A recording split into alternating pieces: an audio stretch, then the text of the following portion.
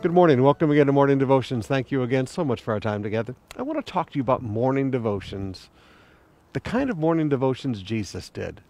In Mark chapter 1, beginning with verse 35, before daybreak the next morning, Jesus got up and went out to an isolated place to pray.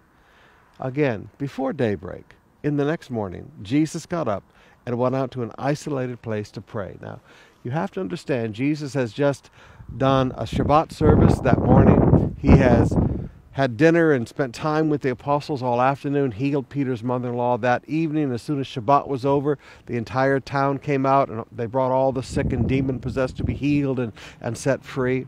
So Jesus had a very late night. And while it was still dark, very early in the morning, he gets up and he goes off to an isolated place to pray. Now, there's a few truths I want you to see here.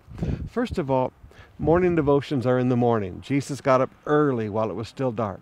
When no one could disturb him, when he wouldn't attract attention from anybody, the first thoughts of his day, the first of his strength of that day, he went to give it to the Father. So very early, no matter how tired he was, very early, he got up to be in the presence of the Father.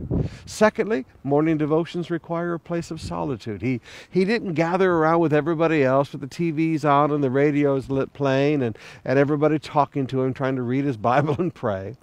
He found some solitude.